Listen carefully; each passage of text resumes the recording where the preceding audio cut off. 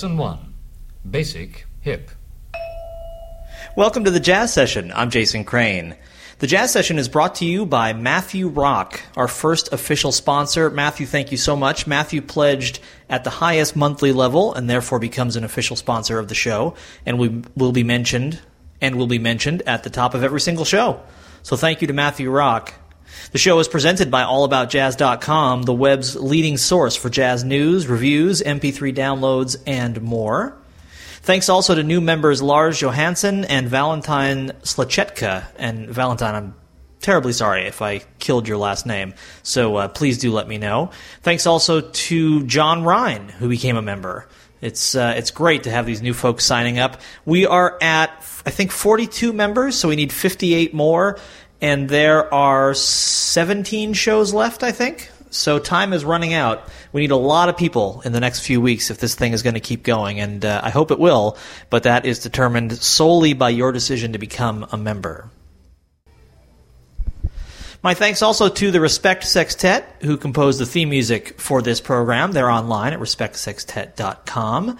Thanks also to Dave Vrabel, who designed the Jazz Sessions logo and who's online at twitter.com/Dave Vrabel. My guest today is the trumpeter Taylor Haskins. He's had a couple new records in the last couple of years, and we'll hear about them. Here's some music from the most recent one.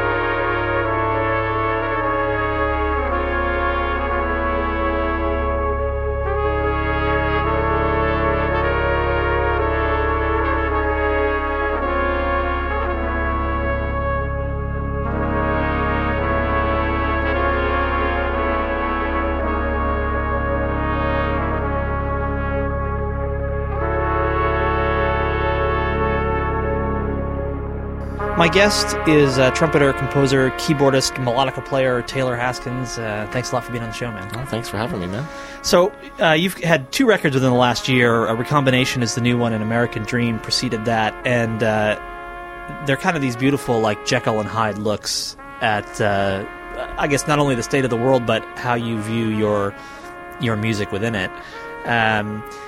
So I thought maybe we could start talking about Recombination and a little bit about some of the, I don't know, I guess maybe philosophical underpinnings of it. I've heard you say before that it was kind of an idealized view in many ways of how you wanted things to be or how they could be. Yeah, that's very true.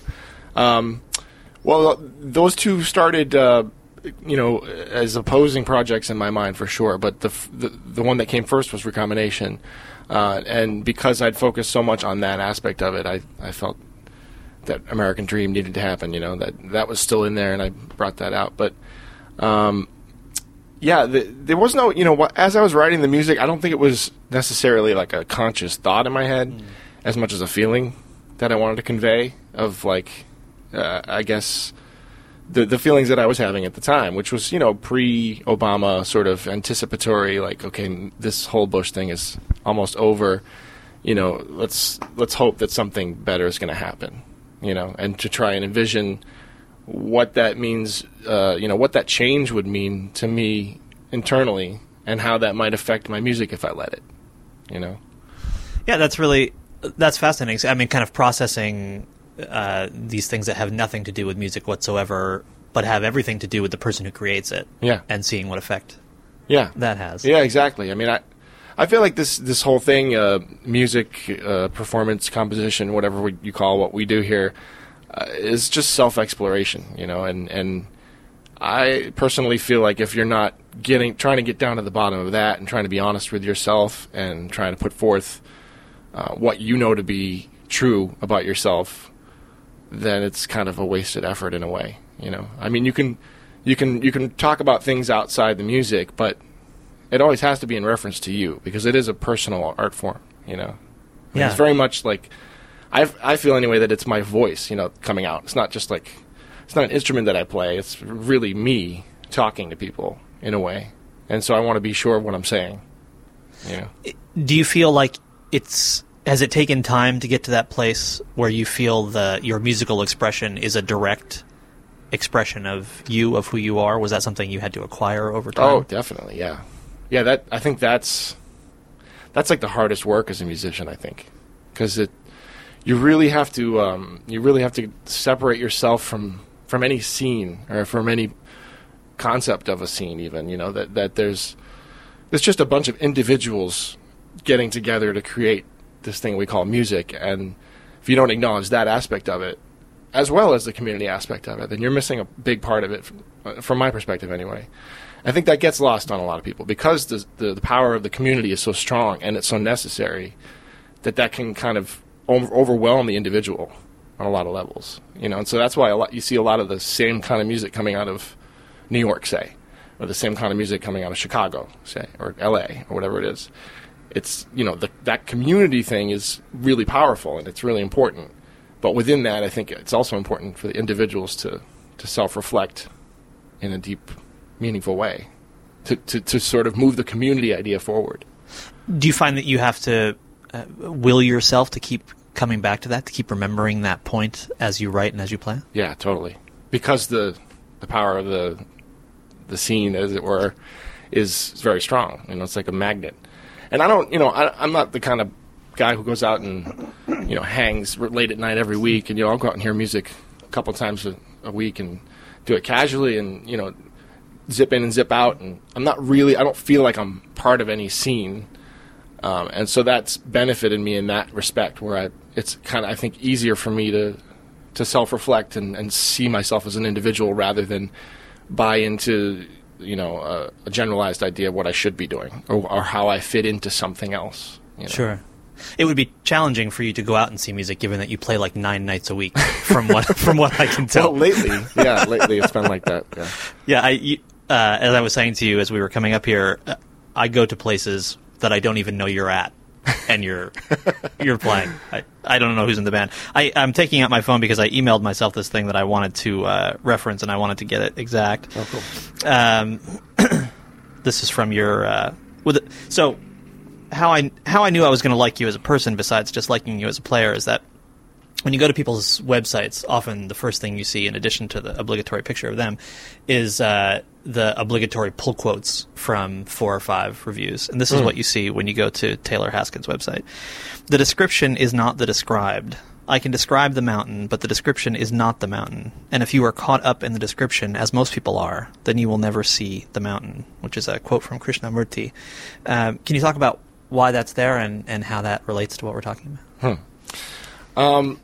Yeah, that's a big question. I mean, the reason I put that quote there is it speaks to the unspeakable, and to me, it speaks to something that it's kind of the trap of humanity. It's the trap of being a human, of thinking that what you see is truth and that it's reality in its entirety. And to me, the truth is that it's a part of a reality that we're not completely aware of. And that, it also means to me that I think underneath all that, he's saying something about enlightenment and how enlightenment is really just a matter of admitting that you don't know anything and really truly accepting that at every moment, not believing what your eyes tell you, but processing that within yourself, and realizing for your own self what that is to you, and that's all it is. I know that sounds really kind of hippie-ish and out there, but to me, that's the only truths we can know, are the ones, it's pretty obvious. The only truths you can know are the ones that you're sure of internally, And that's what he's saying, like, don't take anybody's word for anything. Don't, words don't apply to most things.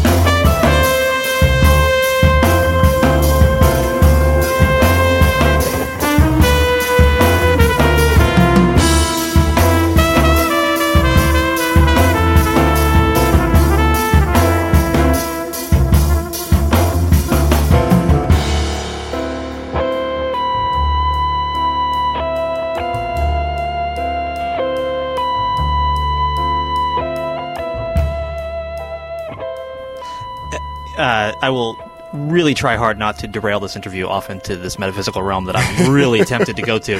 But I'm perfectly primed for you to say all that because I've been kind of overdosing on the work of Stephen Batchelor recently, who wrote a bunch of books about Buddhism viewed from what he now describes as kind of a secular standpoint. And one of the things that he said in there, which I had a knee-jerk negative reaction to, was that he believed he can no more trust, although he believes that the things he, like when he drops something it will fall toward the ground because of gravity. He himself would be hard-pressed to explain to someone why that's the case. And so he finds that he is just as dependent on the unerring work of scientists as he felt at one point he was dependent on the unerring metaphysical visions of these gurus. Which I find is really interesting if we come back to what you just said, and also how it relates to this idea of the individual versus the community. Like, how, if the internal truths are the things you're going to continue to try to come back to, it seems to make that idea of not becoming subsumed by the community that much more important. Because I mean, what you're actually saying is that the only really true music I can make is music I'm myself sure of. Yeah. That seems like a really important place to put yourself, but also a challenging place to put yourself. Yeah, it is. I mean, I think that's, for me, musically speaking, that's why I think of it that way. I think it's a huge, in a way, it's a huge restriction. You know, it seems like it's kind of a cop-out to be able to do whatever you want, but I treat it as a restriction, as like, honing everything down to that, And, I'm not going to get there. That's the whole, we know. Right. I'm never going to get there, but I'm just going to keep honing and honing. Can you talk about the people who are with you on Recombination? It's really a hell of a band. Yeah, it's Ben Maunder on guitar, and Henry Hay on keyboards, and Todd Sekafus on bass, and Nate Smith on drums. They're just, I don't think they've ever played together as a band before this. In fact, I know they haven't. It's a very eclectic lineup, I think, and I treated it like, like tones. I hear people's sound, and everybody has a tone, including drummers and whatnot. And I heard each of their sounds individually in context of their own music, being so definitive, and so crucial to their music, and that told me that each of them is a player that's in tune with that, that's in tune with the tone that they're letting out, the core of their sound, that they're in control of that, and that's very intentional, and that's something that I look for in players in general, but I feel like in those guys it's just like, it's something I admire for each one of them, that I aspire to, and I always like to play with people that raise me up to another level. Yeah. Yeah, I really love everybody on here is fantastic, but one thing that kept sticking out to me was Ben Maunder's playing, because he's such a chameleon. I mean, there's always Ben Maunder there, but from one track to the next, I mean, he can be playing this beautiful, fuzzy, distorted, kind of rockin' thing, and then this beautiful, ethereal, spacey line. I mean, he just always seems to be able to serve whatever the vision of that tune is. He definitely does. And then there's these moments.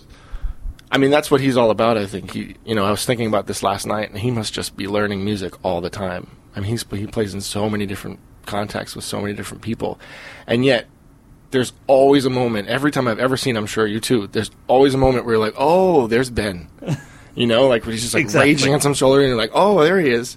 Whereas the rest of the time, he's just like there for the music, you know, and like he knows when to let his thing shine, you know, when it's appropriate for the music. And it's not, actually, you know, I don't know that it's pretty rare. I think it probably happens at most once a night, you know, that I've ever seen him play. But you know, he just knows how to fit within the context of anything and make music. Yeah, it's pretty amazing.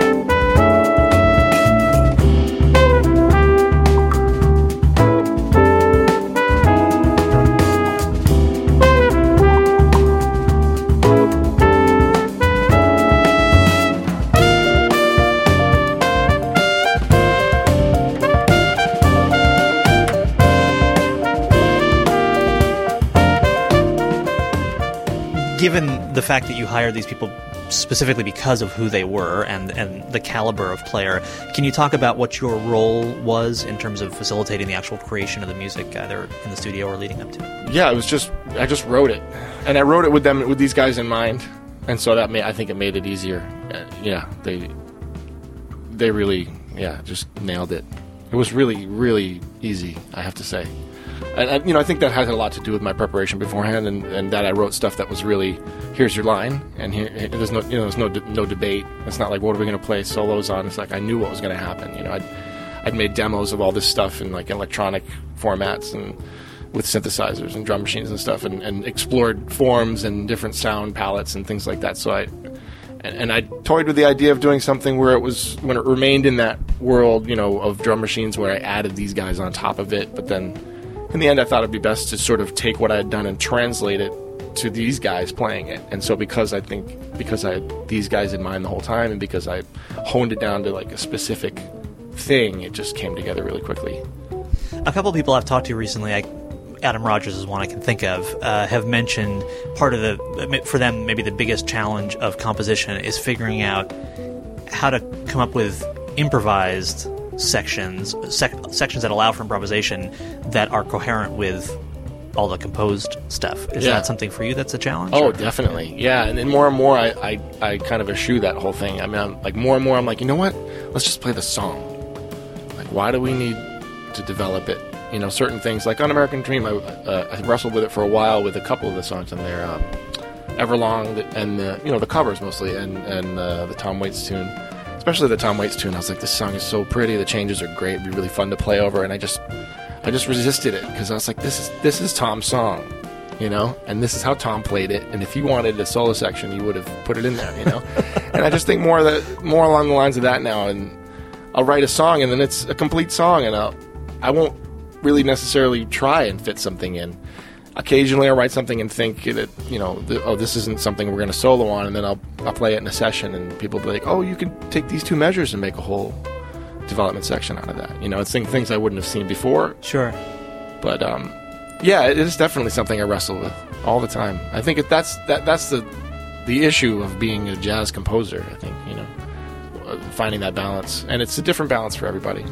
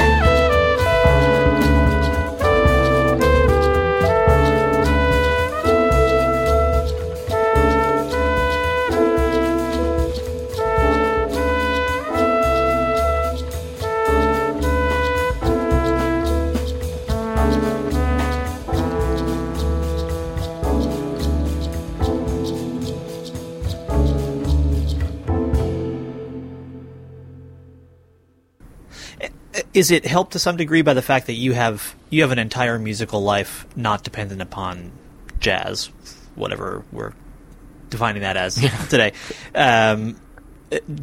Does that help you to break out of the every tune needs to have development and that whole thing? Yeah, for sure. Yeah, I mean, I have different. I think I just have different paradigms in my head about where I'm going, where I'm coming from. You know, having spent a lot of time studying commercial music, like really studying how music works with image, you know, and the only time you really ever see that is in abstract video art or commercials and films, you know. Right. So, and I've been studying all those things. My wife is a video artist, so she's gotten me into some Christian Marclay stuff and some other people, and just kind of investigating that whole concept of music being subservient to something else, and not only being subservient, but also enabling certain emotive aspects of something to come to the front, you know, and learning how to be in control of that. And that all that stuff it's stuff that you don't necessarily think about until you deal with music in relationship to something in the physical world or something in the visual world, you know. When you're writing for ballet or writing for a film or something like that, then you have to think about those things. And I think that just that right there has changed everything for me. And I've been doing this for 10 or 12 years now, so it's becoming deeply ingrained, you know, coming out in different ways. And when there's not a visual element to support, do you find that the same rules apply or the same theories apply? Yeah, that's interesting. I kind of follow the same rules, and you know, it's not rules, but I kind of follow the same approaches now. I feel like I've unified my approach, whereas, you know, it used to be that I had two different approaches for the things, and now I realize that, and that's kind of where this music comes from too, Recombination. I mean, it's really just trying to assimilate everything that I do and everything that I like, and I really do like making commercial music. I don't necessarily like listening to most of it, but I enjoy the process of whittling down something to its essence and figuring out what that one thing is gonna, you know, what's that one thing that's gonna catch somebody, you know. And just, you know, applying that to the broader process that I've been going through since I was younger and started learning jazz, which is, you know, real improvisation and development and that kind of thing. So really, you know, the dichotomy of the two is what I think what motivates me a lot of times, what brings stuff out of me. I think the first Miles Davis record I owned was the 1974 live concert in Tokyo, and I think the second was On the Corner. And that came out of listening to, like, King Crimson and Genesis and Yes and Rush and all that stuff. Yeah. And so I was reading some interview with you where I realized that we have fairly similar backgrounds in relation to those things. Totally, man. And my first two concerts were Genesis and Miles. Miles with Spyro Gyra, and I was like, why is Miles the headliner? I was like so into Spyro Gyra. That's awesome. It was really funny. Then he came out, and I was like, "Oh, okay." Now I get it. Yeah. No, I was blown away. That was at Tanglewood. Yeah. Oh, no kidding. Yeah. I'm from Lenox, actually. Oh, wow. That's my hometown. So. There you go. Can you talk about what appeals to... We don't have to spend a ton of time on Miles, but what appeals to you about that era, that electric era of Miles? Yeah. I think what I was just talking about is kind of distilling everything that he'd done, and I don't know, I guess, you know, I never talked to the guy. I don't really know anybody that knew him except for Dave, and I don't really know what he thinks about it. But I'm guessing that along the way he had a similar thought process as to what I'm saying, and not for the same reasons, but a process of distillation, of just, you know what, there's too much shit going on here. Let's try and figure out what I'm really trying to get at. You know, let's try and figure out what I want to say right now, you know. And it was different things at different times, you know. And you could see that. That's what really appealed to me. I mean, if I had to say one overall thing about Miles, it's just how willing he was to follow his own instincts. And they might seem like whims on the surface, but I really, you know, you get the sense from hearing the music itself that, like, it's not just a whim, it's a conviction, you know. It's like it's like it was a constant, you know, look at his career, and it's like just a constant stream of change. It's pretty inspiring, you know. But the electric stuff, to me especially, is where he really started to condense everything. You know, he brought in elements of many other musics. You know, you know the deal. I could go on and on, but you know, that's really what it is to me. Is an approach, his approach to, and you know, he's a jazz musician, whatever, you can say whatever, but his approach to music, it was like a holistic approach that not many, Herbie does that, and there are a bunch of people, Wayne does that, people that were influenced by Miles do that, but there's not too many other people that really do that in the true holistic sense of like anything's possible and this is all good, Yeah. I may disagree with myself as soon as I say this, but it seems like it's an important instruction to Miles' career, and especially that portion of it, in like ignoring the furor over things. Because, now, if Miles made that music today and played it anywhere in town right now, it would sound exactly like, except more Milesy, exactly like what's going on in a lot of New York right now. That's true. And at the time, it was like, oh my, it's the huge firestorm, and then like everything else just gets absorbed into what we do, and eventually becomes part of our shared language, and everything's okay eventually. It's okay to use anything at some point. Yeah, that's true. That's true. Yeah, there's like a point, a threshold, where somebody comes out with something, like Demoiselle d'Avignon or whatever, Get Up With It, whatever you want to say, the seminal thing is for that artist, and they present it to the world, or Rite of Spring is a good example. You present it to the world, and people go nuts. And I think the reason people go nuts when that happens is they on the whole, people don't know how to deal with honesty, like true, like straight up genuineness, Somebody actually being themselves and being a savage, being an animal, and like showing that side of themselves that shocks people. And then people realize, and the greatest artists use the trends of the time to implement what they're trying to get across. And people see it at the time, I think, as trend. It's like, oh, they're just playing into this thing. And that combined with what I was just saying, that guttural, like instinctual reaction, is like, it's powerful, and it sends people reeling back for a minute, but at the same time, it hit them so hard that they have to look again, and then they go, wait, actually, he means that, Right. He didn't do it just to shock me, Yeah. And then they re-examine, and, everything else falls by the wayside, and there's one thing remaining, and you're like, oh, actually, that was pretty important, Yeah. It's interesting. It's really interesting.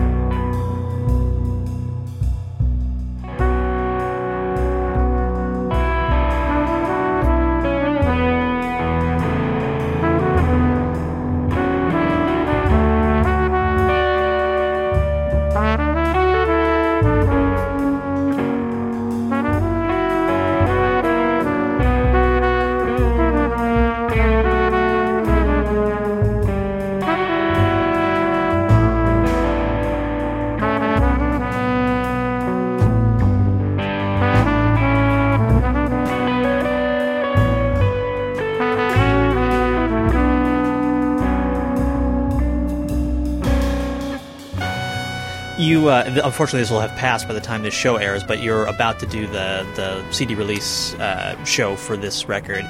When you play this music live, do you adhere to that same idea of it's okay just to play the song and we don't have to go on for 20 minutes on this thing? Yeah, I have. We've played, say 6 or 7 or 8 times as a band. We've played more than that with different people, but as that band. Sure. Which makes a difference. And the more we do that, the more it opens up, just naturally, because everybody knows the music, they're not reading anymore. And then you start to hear possibilities, and you go with it. And the music's made for that, it's sort of modular, and you can kind of remain in one section longer than it was intended, and it still works, and you can make things shorter.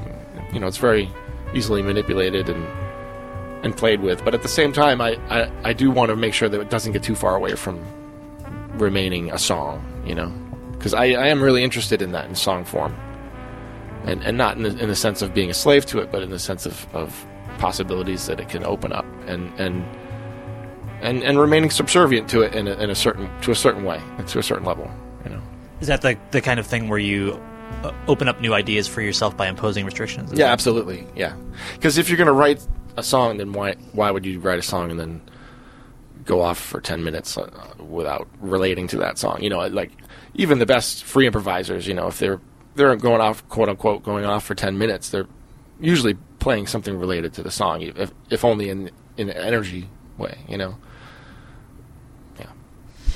As we mentioned earlier, you play with a lot of different people in addition to your own projects. Why do you think that is? What do you think it is, either about you or what makes you want to put yourself in different situations? Well, I never wanted to. No, I don't know. No, it's not true. I came to New York for that reason, because I knew there's just infinite variety of things happening, and when I came here, I really didn't know what I wanted to do, and my early career speaks to that. I was played Broadway shows, I played the Big Apple Circus, and wedding bands and everything. I've done everything a trumpet player could do. So since I've been here, I feel like it's kind of evolved into what it is now. I mean, just because I started off when I came here doing so many different things, I met a lot of different people in a lot of different circles. I met people who were doing Broadway shows then, who are still doing Broadway shows and other things, and I met people who were touring and are now doing Broadway shows, and I met people who were, teaching and are now playing with famous people, and et cetera.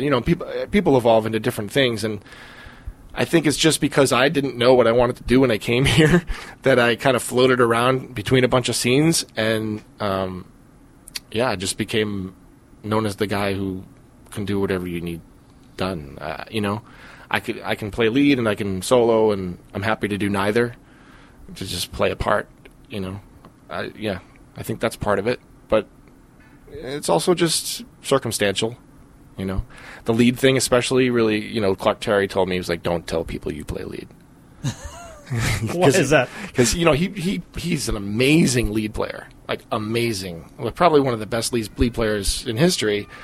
But he knew that if he started playing lead, he called for lead gigs, Especially back then, it was like, that was, lead players played lead. We should define, by the way, what you're talking about. Lead trumpet, who don't know, sorry. Right? Yeah. Which is, playing the high notes and the top voice of the chord voicings in the big band and leading the band, essentially, and it takes a lot of endurance and stamina and a lot of control.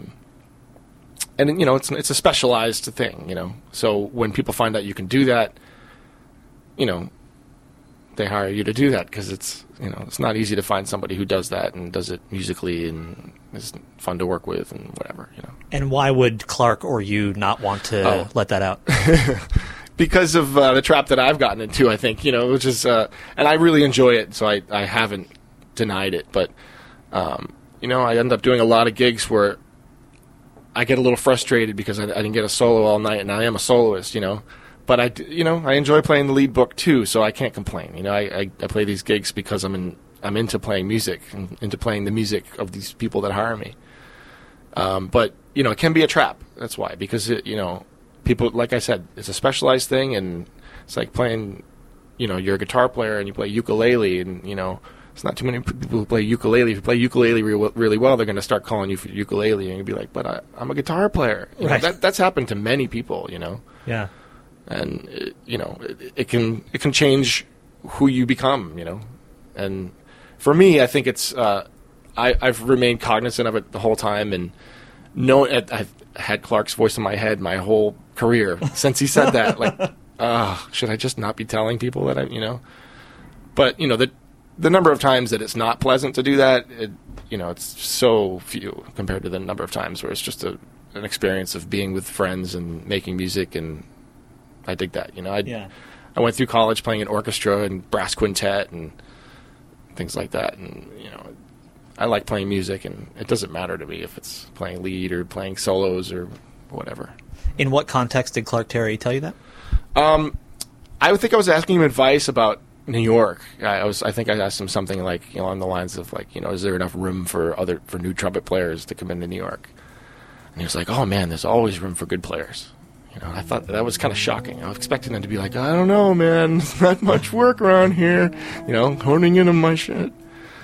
But yeah, he was really generous and open. He just started talking about the whole thing, and that was his one directive: just don't tell people you play lead. He said, if you want a solo, don't tell people you play lead. So I've taken it to heart, but I haven't applied it, 100%.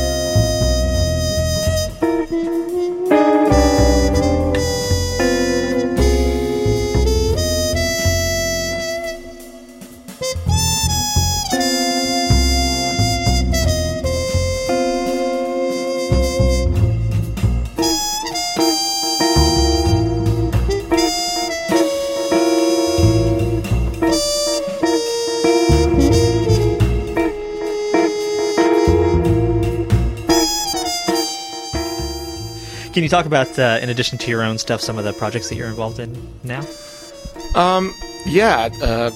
Started playing with Joel Harrison's big band, which is really interesting stuff. It's really another bunch of really eclectic players. Just been doing a lot of large ensemble playing. There's a series at the Tea Lounge. I saw you there a couple times.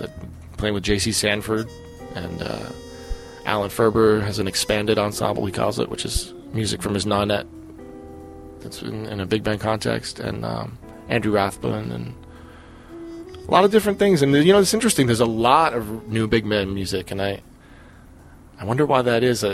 I know a lot of these people coming out of the BMI writers program, and I think that's been doing a lot of good. But there's a real resurgence of big band. Yeah, I've been noticing that since I came back here. Yeah, they're everywhere. Yeah. I wonder why that is, because it's like the least economically feasible thing. Yeah. I think I'll get 20 of my friends together and see if we can get a gig. Yeah, right? It's so hard. It's so much work, man. I just wrote an arrangement for Los Guachos, and that's 11 pieces. And it's a simple little chorale. It's like a minute and a half piece, and it took me like 2 or 3 hours to get it written down, and then like another 2 or 3 hours to like copy out parts and all that. That's 11 people in one short piece of music. Yeah. So much work, big band. But it's great that these people want to put the effort in, and there's a lot of great music coming out, I think. So.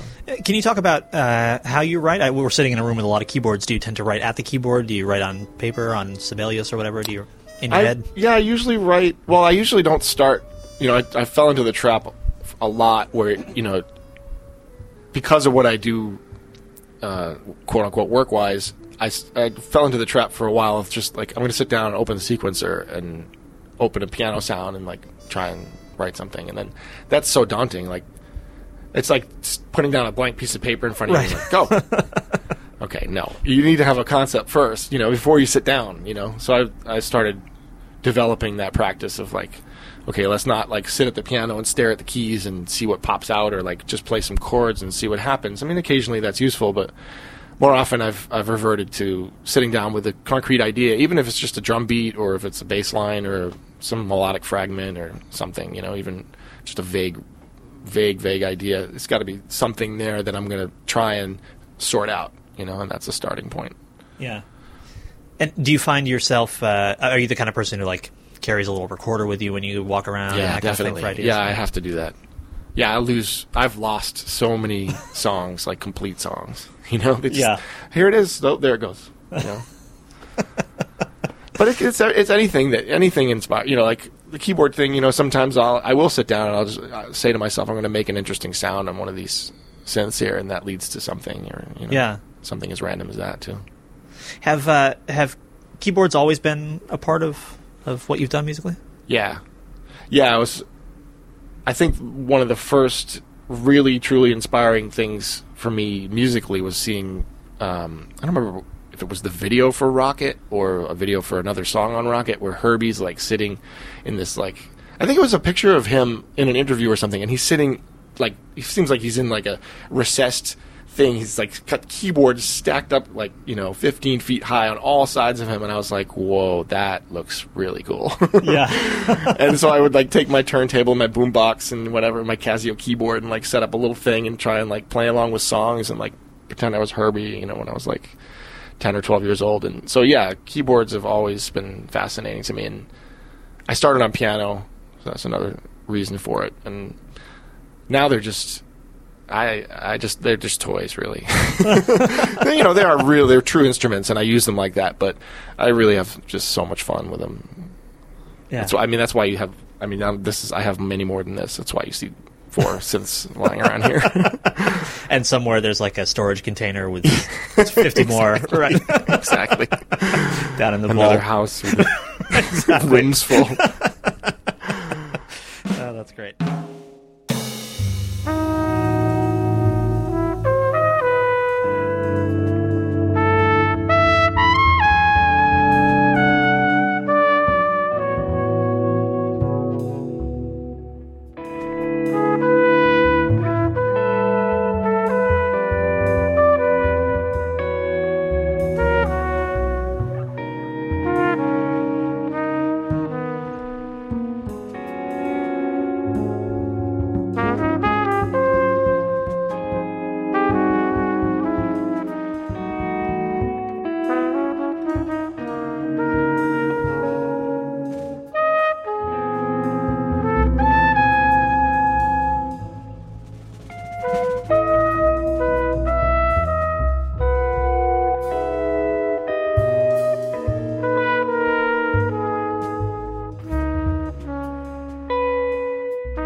Do you have any idea? I mean, obviously this record has just come out, but are you one of those people who's already looking to whatever the next record's going to be? Yeah. I'm going to repeat the same process. I know I'm going to be recording in the end of this month with almost the same band from American Dream, with Jeff and Ben Street couldn't make it, so it's going to be Kermit Driscoll. But that'll be for Sunnyside, and that'll be next year. And then hopefully in the fall or winter, I've got like half of the next Recombination thing written already too. Because, Recombination was recorded in 2009.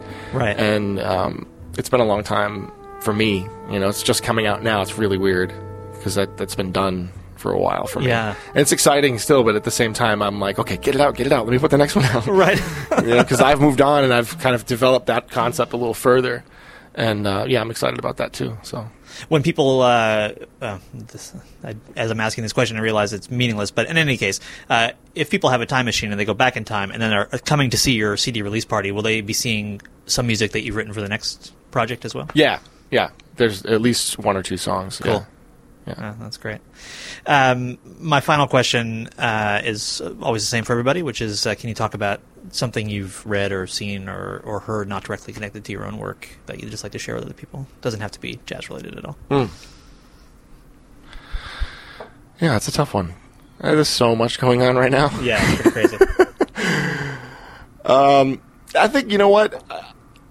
I think the most interesting thing, there's so much deception in the world right now on so many levels, and we can go into whatever subject, and you could take it from the most menial thing to the grandest thing and find people deceiving other people. But the most interesting thing was what we were just talking about before, was the Martin Luther King thing. Yeah. I found that fascinating. Tell people what you're talking about. Well, there's a quote going around Facebook and the internet about murdering another human being, and how won't take pleasure in the death of another person. Right, exactly, and how righteous that is, and it seems like the perfectly Martin Luther King-y, Right. I saw it in a couple of people's status updates. I was like, oh, that's a nice sentiment. Oh, interesting. And then turns out it's not him that said it. And then to have that be a cultural meme, and now it seems that that's going around. But then for people to not turn around and question other things, that to me is that's really the most fascinating thing I've seen in a long time. Yeah.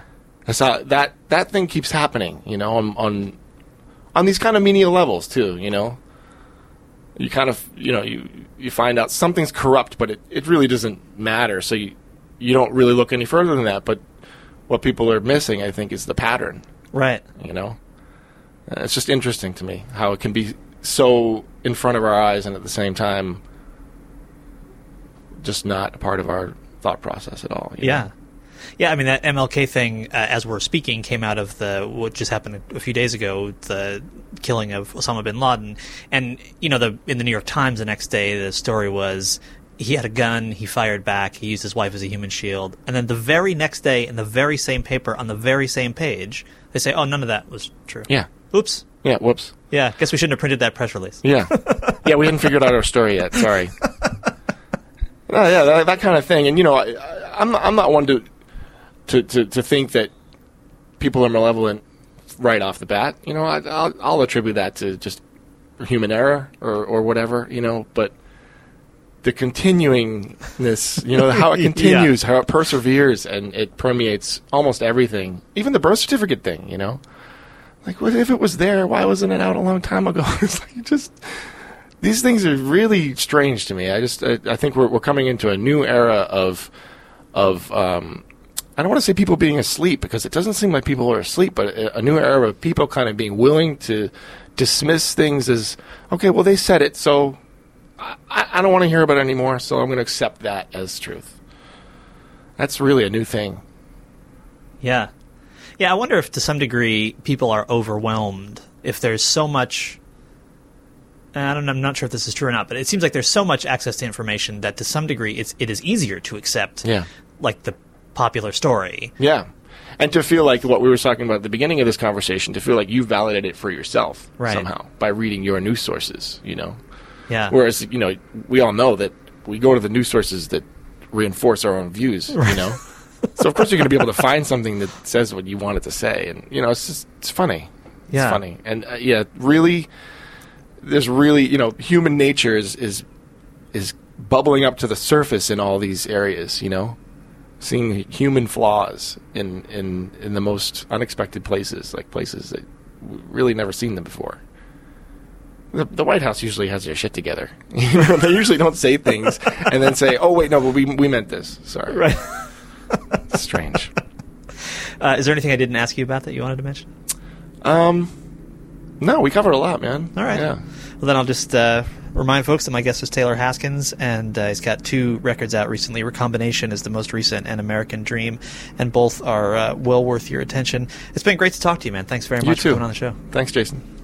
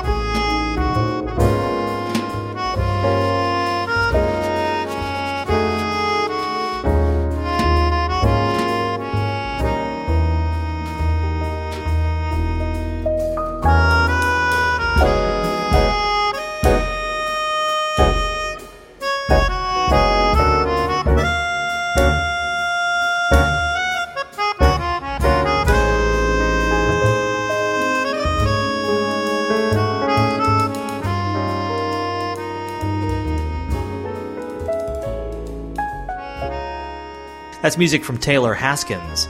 I'm Jason Crane. This is The Jazz Session, officially sponsored by Matthew Rock and presented by AllAboutJazz.com, the web's leading source for jazz news, reviews, MP3 downloads, and more. The show is online at thejazzsession.com, where you'll find links to download the show via iTunes. You can also stream and download all the episodes right there at thejazzsession.com. You can subscribe using an RSS reader. You can follow the show on Twitter, become a fan on Facebook, and all of those links are at thejazzsession.com. Thanks to everybody who's become a member recently. And remember, we need more than 50, like 58 members in the next 16 or 17 shows. So time is running out.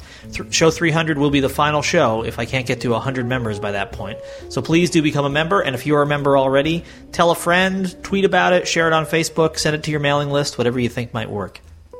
Now get out there and support live jazz whenever and wherever you can, and come back next time for another conversation about jazz on the Jazz Session.